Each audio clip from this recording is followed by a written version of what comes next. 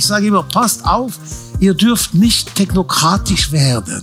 Denn wenn du einmal technokratisch bist, dann bist du wie alle anderen Technokraten.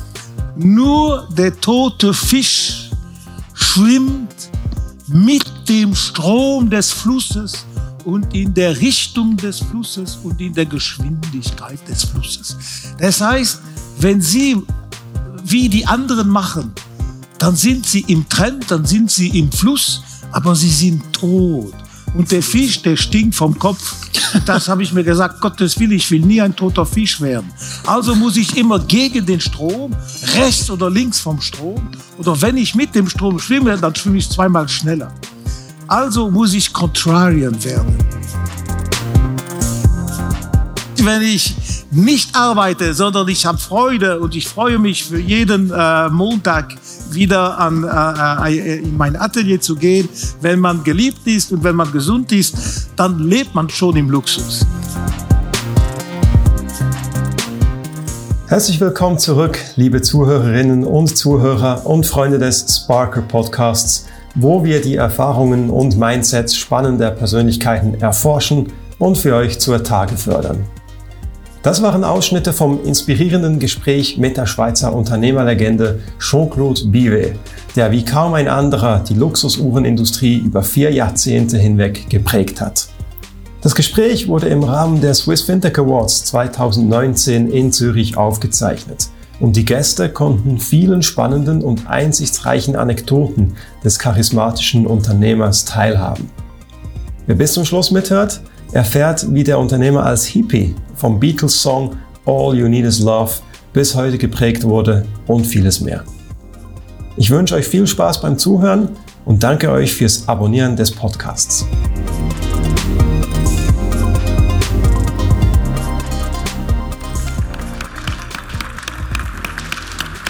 Es ist mir eine sehr große Freude, dass Sie hier sind.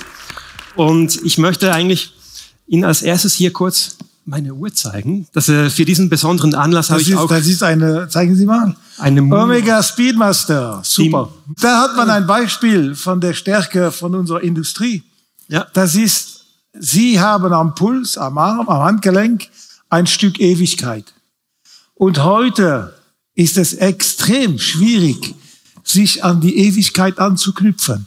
Denn alles, was rund um uns ist, wird obsolet. Ja. Und immer mehr wollen wir heute wir brauchen Ewigkeit. Absolut. Und die Uhr ist ein Stück Ewigkeit. Die Schweizer Luxusuhr ist ein Stück Ewigkeit. Und deswegen hat sie so viel Zukunft. Denn das ist der neue Trend.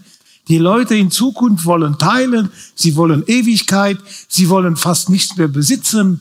Ja, die Autos will doch kein junger Mann mehr besitzen. Musik will niemand besitzen. Es kommt Änderungen, die sind phänomenal.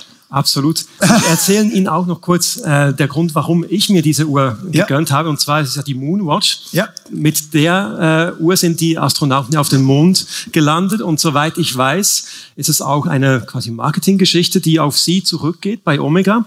Und für mich ist das ein Symbol. Ich trage quasi ein Symbol am Handgelenk, was Menschen erreichen können, wenn sie zusammenarbeiten, sich hohe Ziele setzen. Und deshalb ist das für mich an so einem Abend die genau richtige Uhr. Und jetzt quasi meine Frage an Sie. Sind es genau diese Geschichten? Es gibt eine Geschichte von dieser Uhr, eine interessante Geschichte. Als ein Astronaut, der Kommandant Stafford, der war draußen im Space und dann hat er irgendwie die Uhr angestoßen und das Glas, Saphirglas, ging weg. Und das war hier. Und er hat gesagt, ja, das stört mich. Und dann hat er das Glas genommen und hat es hier gesetzt. Bumm. Dann hat er weitergearbeitet. Und als er zurückkam vom Weltraum, hat er mir gesagt, weißt du, es gibt ein Stück Glas von der Uhr, der ist jetzt wie ein Sputnik, der dreht die ganze Zeit um die Erde. Also wir haben ein Stück Schweiz gehabt, was um die Erde dreht. Ein Stück Ewigkeit im Weltall. Voilà. Fantastisch. Super. Und das ist das Schöne bei der Uhr. Die Emotion. Genau. Der Traum.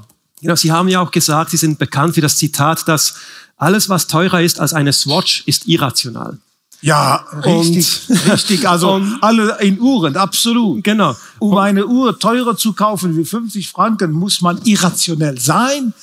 Aber irrationell zu sein, ist ja der Luxus des Lebens. Genau.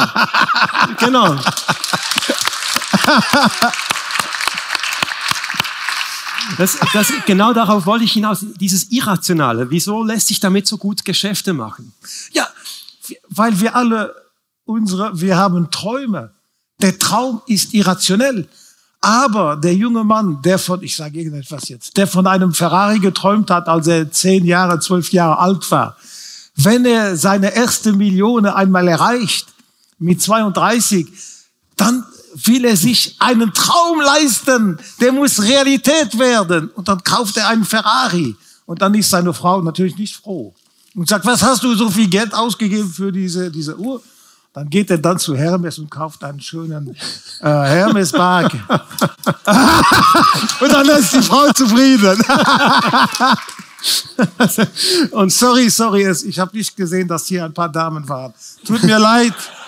Sowas sagt man natürlich nicht. Aber verzeihen Sie es mir. Und jetzt eben, wir haben von Uhren gesprochen, von Luxusgütern. Wir sind jetzt hier in der Finanzbranche und da kann es auch ein bisschen trockene Produkte geben oder es ist nicht alles emotional, nicht jede Industrie ist emotional. Wie lässt sich ein Produkt beseelen oder emotional aufladen? Aber wissen Sie, ein Finanzprodukt kann auch emotional verkauft werden. Zumal, wenn man Gewinne macht. Dann ist die Emotion viel leichter. Aber die Kunst ist eben, Emotionen auch zu geben, wenn man nicht unbedingt im Jahr Geld verdient hat. Emotion gehört zum Menschen. Es gehört nicht zum Computer. Ein Computer kann nicht emotional akten, er ist nicht programmiert für die Emotion. Emotion kann man eigentlich nicht programmieren. Und alle Menschen haben eine Emotion. Und der Mensch kommuniziert mit Emotionen. Und das kann man nie wegnehmen. Und das ist das Wertvollste, was wir haben. Das Instinkt und die Emotion. Und Instinkt und Emotion kann nicht vorprogrammiert werden. Und wir werden immer stärker sein als die Roboten, weil wir die Emotion haben, das Instinkt. Und deswegen sage ich zu den jungen Studenten, ich gebe so 30 Lektionen in den verschiedenen Universitäten, Harvard Business, Cambridge und so weiter. Und ich sage immer, passt auf, ihr dürft nicht technokratisch werden. Denn wenn du einmal technokratisch bist, dann bist du wie alle anderen Technokraten. Und dann unterscheidet sich nichts mehr von dir und von einem Technokrat. Wenn du aber zusätzlich zu deiner Technokratie Emotion hast und Instinkt, die Nase, dann hast du einen Wert, der ist über dem Wert von allen anderen Technokraten. Und so kannst du dich unterscheiden von den anderen. Du brauchst Emotion und Instinkt. Ja, ich finde es spannend, dass es ja mit den Luxusuhren sind sie nicht nur im Spannungsfeld zwischen Emotionen und der Ratio, das ist ja trotzdem auch das muss man eben irgendwie rational verkaufen dann manchmal auch, sondern sie sind auch im Spannungsfeld zwischen Tradition und Innovation. Ja. Die Uhrenindustrie hat wahnsinnig viel Tradition, aber sie muss auch innovieren. Ja. Und wenn ich mich richtig erinnere, als sie die Firma Blancpain neu aufgebaut haben, da waren eigentlich Quarzuhren, quasi hatten ein großes Momentum. Und die Disruption quasi, die sie in dem Moment gemacht haben, war, auf mechanische alte Uhrwerke zu setzen. Jawohl. Auf eine Art und Weise war die Tradition die Disruption. Ja. Wie haben Sie das in Ihrer Karriere immer so unter einen Hut gebracht, Tradition und Innovation? Wissen Sie, ich hab als Hippie 1966 in der Kommune habe ich gespielt, ich sei intellektuell. Also hatte ich ein Mao-Buch, da verstand ich überhaupt nichts. Und ich hatte ein Confucius-Buch und davon verstand ich auch nichts. Aber es war von Zeit zu Zeit ein Satz, den ich verstehen konnte. Ich habe auch die NZZ gelesen. In dieser Zeit, da habe ich auch nichts verstanden. Das war, in dieser Zeit war sie ganz seriös und intellektuell. Und da gab es einen Satz bei Confucius, den habe ich mich erinnert für immer. Und ich kenne ihn heute noch. Nur der tote Fisch schwimmt mit dem Strom des Flusses und in der Richtung des Flusses und in der Geschwindigkeit des Flusses. Das heißt, wenn Sie wie die anderen machen, dann sind Sie im Trend, dann sind Sie im Fluss, aber Sie sind tot. Und der Fisch, der stinkt vom Kopf. Und das habe ich mir gesagt, Gottes Willen, ich will nie ein toter Fisch werden. Also muss ich immer gegen den Strom, rechts oder links vom Strom. Oder wenn ich mit dem Strom schwimme, dann schwimme ich zweimal schneller. Also muss ich Contrarian werden. Contrarian bedeutet, ich mache umgekehrt. Und als die Quarz-Technologie kam, ich bewundere sie und ich bedanke auch der Quarz-Technologie, die Schweizer Uhrenindustrie wieder raufgebracht zu haben, dank dem Hayek-Plan und der Swatch und so weiter. Aber wir haben uns gesagt, es muss doch irgendwie etwas übrig bleiben von der Kunst. Denn in dieser Epoche haben wir gesagt, die Quarz ist das Ergebnis einer Technologie. Und jede Technologie wird eines Tages obsolet, denn sie wird ersetzt durch eine andere Technologie. Wobei die mechanische Uhr, die Tick-Tack, Tick-Tack macht, da muss es doch einen Markt geben für diese. Also wir waren sicher, dass wir einen kleinen Markt, sehr kleinen Markt, eine Nische bekommen würden mit einer Uhr, die unpräzis ist, aber die eine Seele hat. Und eine Uhr, die mit Händen, Finger von Menschen gemacht wird, die bekommt eine Seele. Eine Uhr, die gemacht wird von Maschinen, die bekommt null Seele. Das ist nur ein totes Produkt. Also, das war unser Argument. Wir verkaufen, wir sind wie Pinocchio, wir bringen Seele in ein Produkt rein, was eine Uhr ist. Und diese Seele geht dann auf ein Handgelenk und deswegen bringt die Uhr Glück. Das war unsere Argumentation. Und jeder hat es geglaubt und jeder, und jeder hat es versucht und jeder hat gesagt, ich schwör's Ihnen, noch heute, Herr Biewer, Sie haben recht, die Uhr, die ich trage, seitdem der Letzte, der mir das gesagt hat, war Fußballtrainer. Der Mourinho. Der Mourinho habe ich einmal gesagt, du trägst immer dieselbe Uhr am Spiel. Hat er gesagt, ja, weil mit dieser Uhr habe ich alles gewonnen. Das heißt, das ist die echte Rolle eigentlich eine Uhr. Es ist nicht die Rolle, die Zeit anzugeben. Die braucht man nicht, die kann man anderswo lesen. Dafür braucht man also keine Uhr. Die Uhr bringt viel mehr als Zeit ablesen. Absolut. Fußball ist gerade ein gutes Beispiel, weil es gibt ja bei Hublot haben sie wie kaum bei einer anderen Marke eben nach dem Fusion-Prinzip Tradition und Innovation zusammengebracht. Und bei der Vorbereitung für das Gespräch habe ich von einer Geschichte erfahren eines japanischen Fußballers, der sie quasi auf diese Idee gebracht hat, wie sie mit Hublot quasi als Marke vorwärts gehen wollen. Können Sie uns diese Geschichte kurz erzählen? Ja, also der in Japan wollte mein Agent, also meine Filiale, hat gesagt, ich möchte einen Fußballspieler haben und wir sollten den als Botschafter nehmen. Ich ging also nach Japan, ich war in Japan, ich habe Fußball geschaut und die waren zu 11, wie bei uns, 2x11 Spieler, 3 oder 4 Schiedsrichter, aber die waren alle dieselbe Größe, alle dieselben Haare, alle dieselben Augen und alle dieselben Beine. Da habe ich gesagt, wie kann man den einen oder den anderen sehen? Die Franzosen hatten gewonnen, der Champion du Monde 1998. Da waren große, kleine, blonde mit langen Haaren, schwarze und so weiter. Da konnte man sofort erkennen, wer ist wer. Bei diesen Japanern niemand. Ich habe gesagt, wenn du keinen Erkennungseffekt hast, dann sehe ich nicht, wie du einen Botschafter nehmen kannst. Und dann hat er gesagt, ja, weißt du was? Sein Manager ist sehr modern. Und ich habe schon mit ihm dieses Projekt gesprochen. Er ist bereit, sich die Haare rot zu färben. Ich habe gesagt, was? Rot? Ja. Oh, dann wird man ihn sehen. Und dann hat er seine Haare rot gehabt. Das war der einzige Spieler, den man sah am Feld. Ob er den Ball hatte oder nicht, man hat immer ihn gesehen. Sodass die Italiener haben sogar gedacht, er sei ein guter Spieler. Und er wurde in Italien, er wurde transferiert nach Italien zu der Sampdoria in Genua. Und er hat in Genua gespielt. Mit rotem Kopf. Und schließlich, ja, er hat nicht schlecht gespielt. Ja. Und daraus haben Sie ja dann eigentlich wie abgeleitet, okay, man muss entweder unique, first oder different sein. Oder alle drei natürlich. Different, unique. First, different, unique. Wenn Sie first, different, unique, ich weiß nicht, wie man das auf Deutsch sagt, first, erster, unique, einmalig und different, anders, dann kann man nicht verlieren.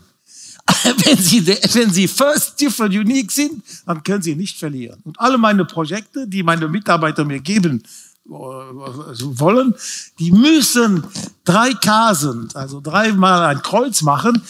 Mit diesem Projekt sind wir die Ersten, sind wir einzig, sind wir die unique.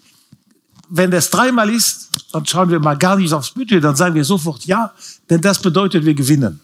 Aber oft sind die Projekte nur einmal angekreuzt. Aber ich versuche ständig die 3. Und deswegen ging Hublot in den Fußball.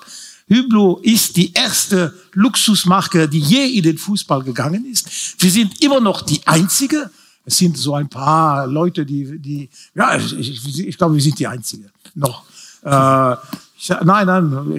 Irgendeine Kleine war einmal dabei.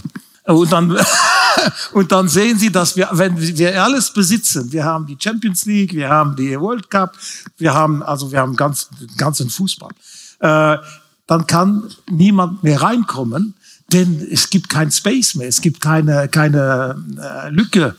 Und das ist die Grundidee meines Benehmens im Marketing hauptsächlich, aber auch im Produkt. Immer versuchen, to be the first, different and unique. Und wenn man alle 3 hat, dann ist man wie beim Poker, da kann man nicht mehr verlieren. Dann hat man die 4 Aces in der Hand. Genau. Und Hublot ist ja nicht Ihre einzige Erfolgsgeschichte. Eben auch Blancpain haben wir schon erwähnt. Als Sie da angefangen haben, war die Marke ungefähr, haben Sie für 20.000 gekauft, glaube ich, ungefähr. Blancpain, ja, 22.000. Und verkauft für 60 Millionen. Jawohl. Und der Anfang war, dass Sie im Wohnwagen nach Basel gingen, an die Uhrenmesse, um Blancpain wieder groß zu machen. Also wir waren zu 2. Der Jacques Piguet und ich. Wir haben Blancpain für 22.000 Schweizer Franken gekauft. Warum kauft man eine Marke so billig? Ja, weil wir nichts gekauft haben. Wir haben nichts bekommen. Kein Gebäude, keine Story, keine Uhrmacher, keine Kunden, keine Distribution, nichts. Wir haben nur das Recht bekommen, den Namen Blancpain zu benutzen. Dann haben wir für 22.000, dann haben wir diesen Namen auch geschützt in verschiedenen Ländern, wo er nicht geschützt war. Und wir haben gesagt, okay, jetzt machen wir daraus wiederum eine Marke. Und warum haben wir diesen Namen gekauft? Es gibt ja andere Namen, die man kaufen kann. Weil Blancpain hat 1735 angefangen, seine erste Uhr zu bauen. Und deswegen ist es heute die älteste Uhrenmarke der Welt. Aber niemand hatte das gesehen, 1981.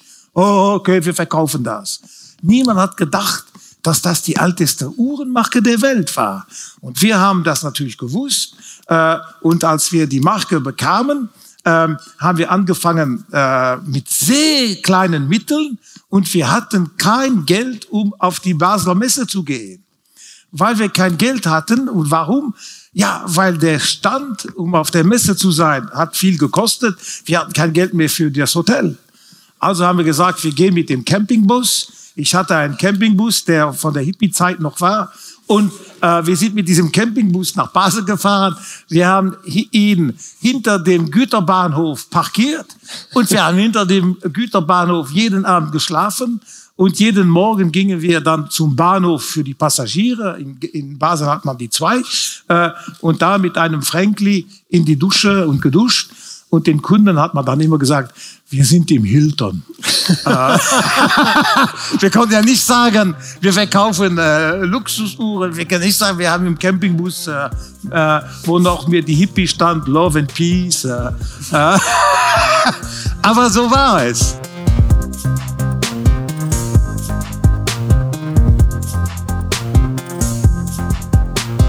Ich hoffe, das Gespräch hat Ihnen bis dahin schon einige interessante Einblicke geboten. Wenn Ihnen solche Gedankengänge gefallen, warum nicht mit Sparker zusammenarbeiten?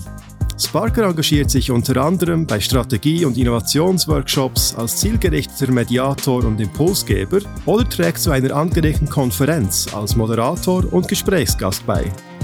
Wenn Sie mehr erfahren möchten, besuchen Sie www.sparker.ch/Moderation. Den Link finden Sie im Text zu dieser Episode. Und nun zurück zum spannenden Gespräch. Ich wünsche weiterhin gute Unterhaltung mit dem Sparker Podcast.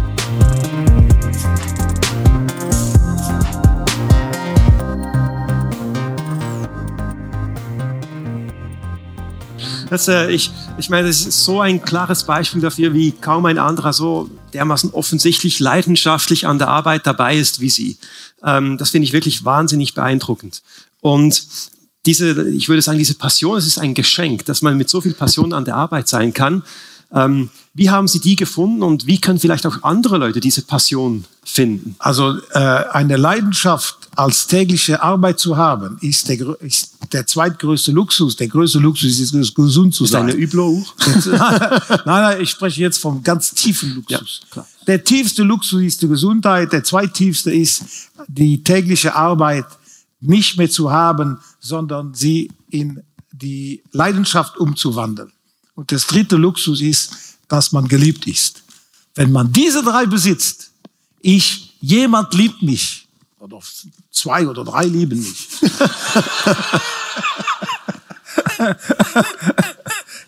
Ich habe die Kinder damit inbegriffen. Sorry.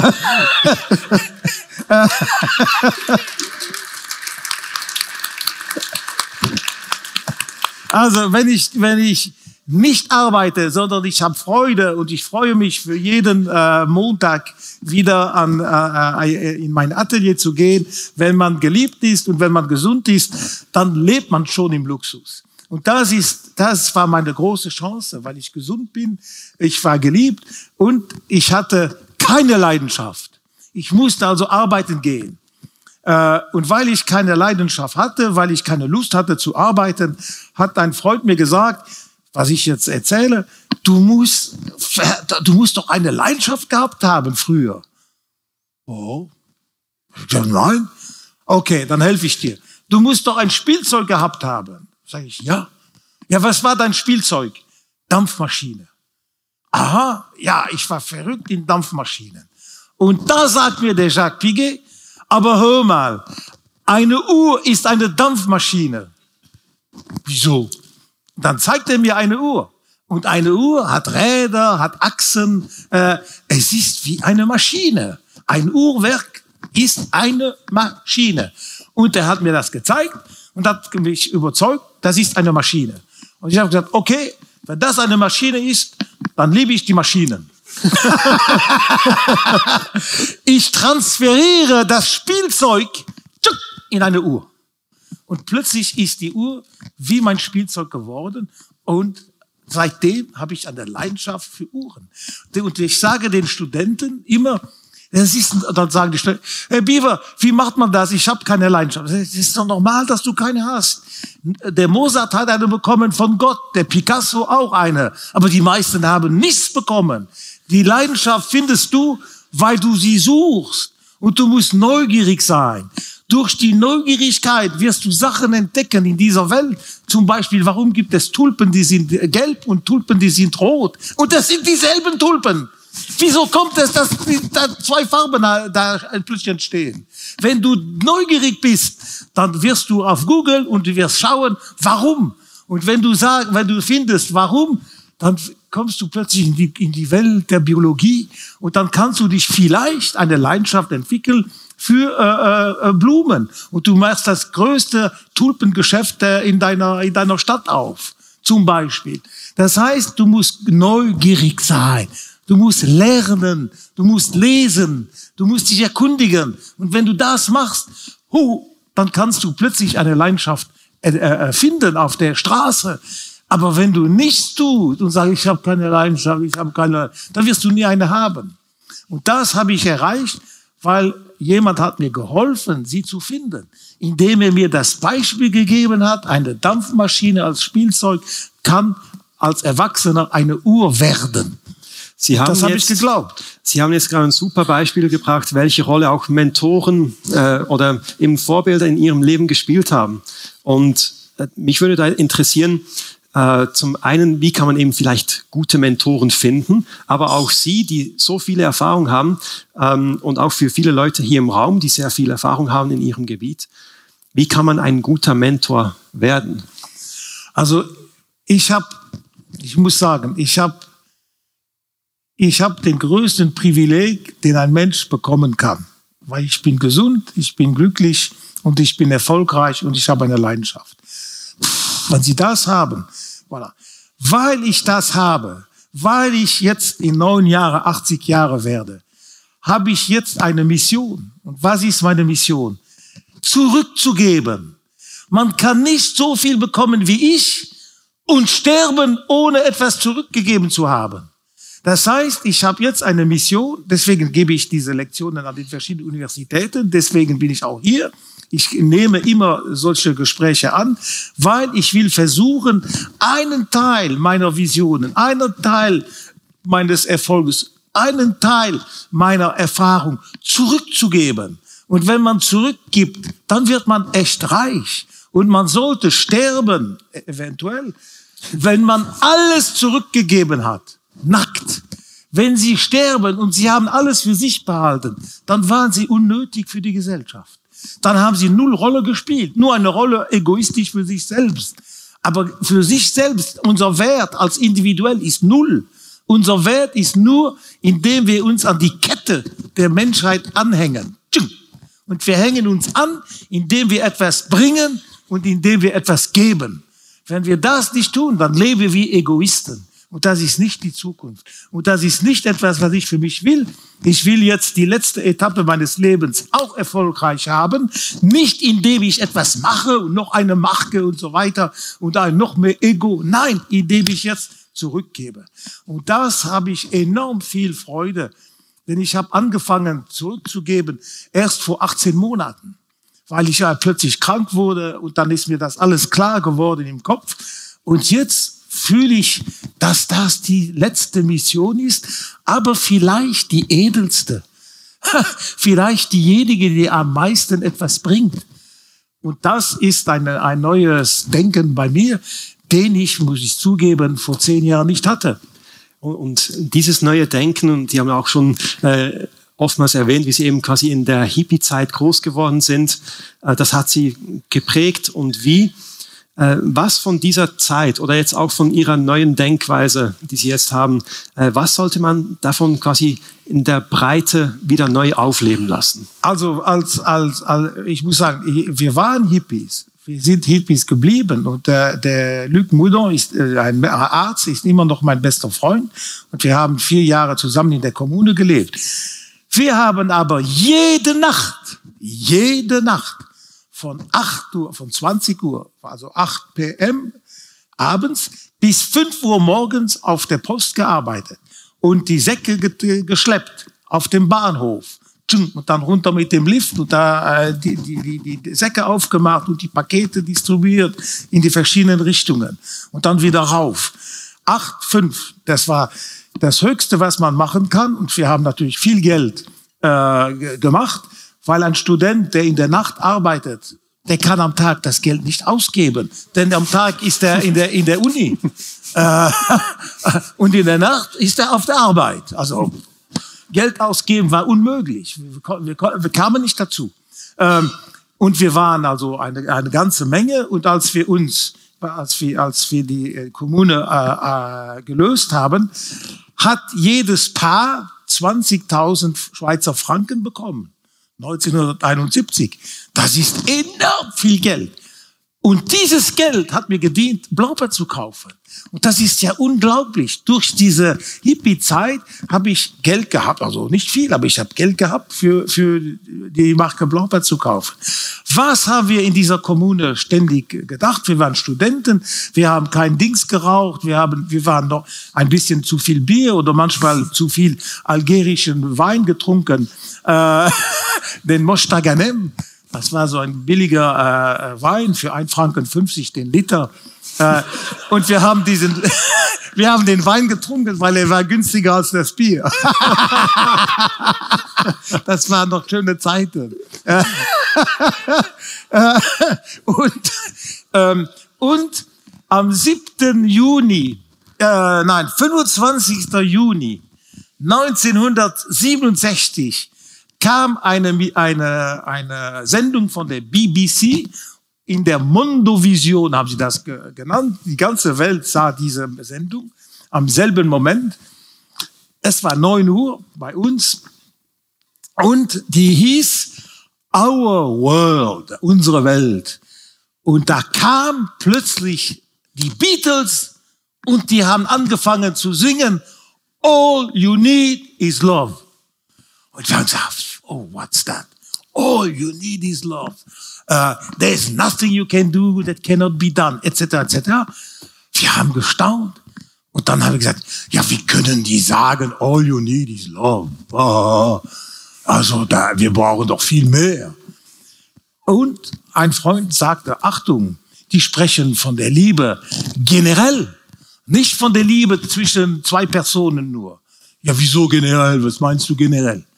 Und da haben wir eine Philosophie entwickelt.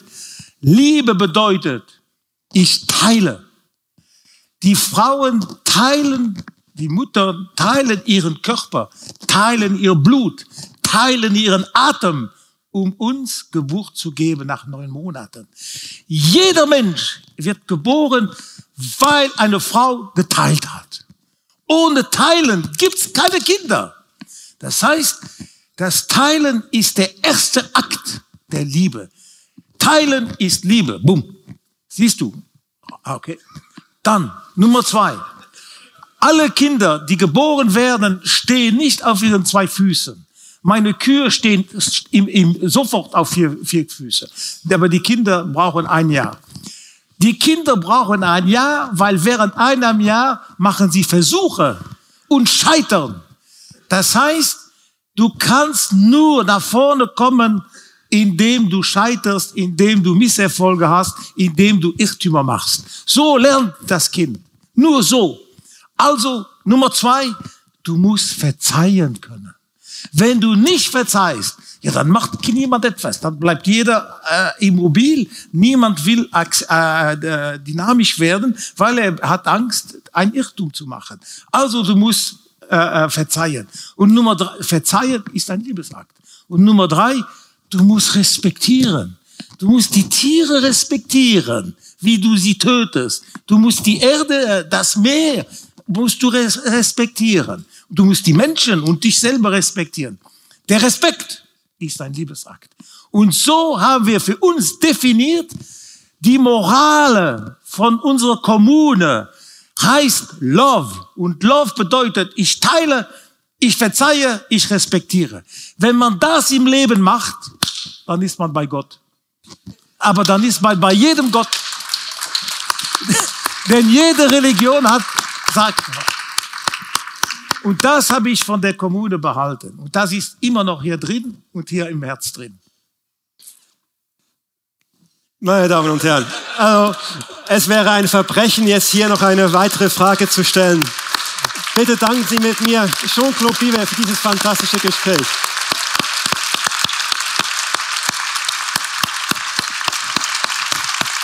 Dankeschön. Vielen herzlichen Dank, Herr Bivet. Fantastisch. Danke. Danke.